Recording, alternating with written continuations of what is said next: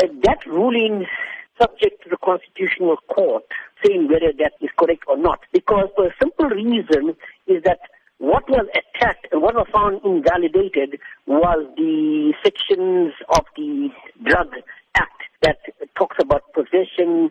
However, I do not believe that that judgment will hold water in the Constitutional Court, because you must remember that invalidation has been suspended for 24 months, giving even enough time within which to remedy that so-called defect that Davis had found.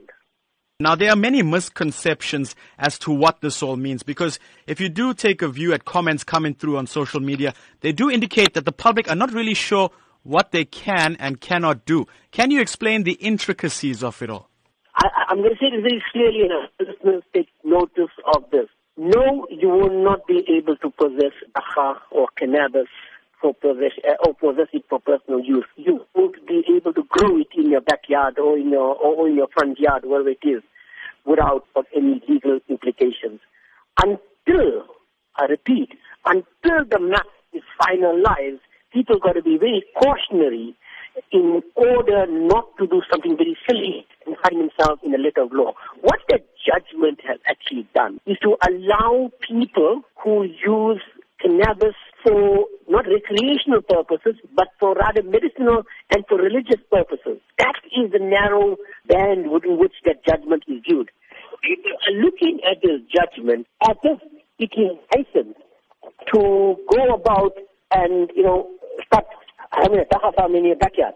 So, I'd like to say this very clearly, that Dagga use will still land you in jail, notwithstanding what the High Court has stated. And this is the problem with our media. They do not know how to read judgments, and it is very clear from what I read, the 66 pages of judgment. All it said was that particular section was invalid.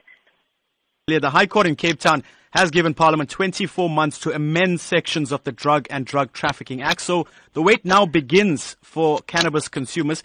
But do you think this will ever come to fruition? This is something very serious. Remember, South Africa is a signatory to the International Convention Against Drugs and Drug Trafficking. This judgment, if it passes through, can lead to abuse. You can get people individually marketing Dagga for their own commercial purpose, because that is a loophole. There are a lot of loopholes in the judgment, which I would warn people against not to suddenly open up a Dagga farm in your backyard. You need a top lawyer, and I can recommend one.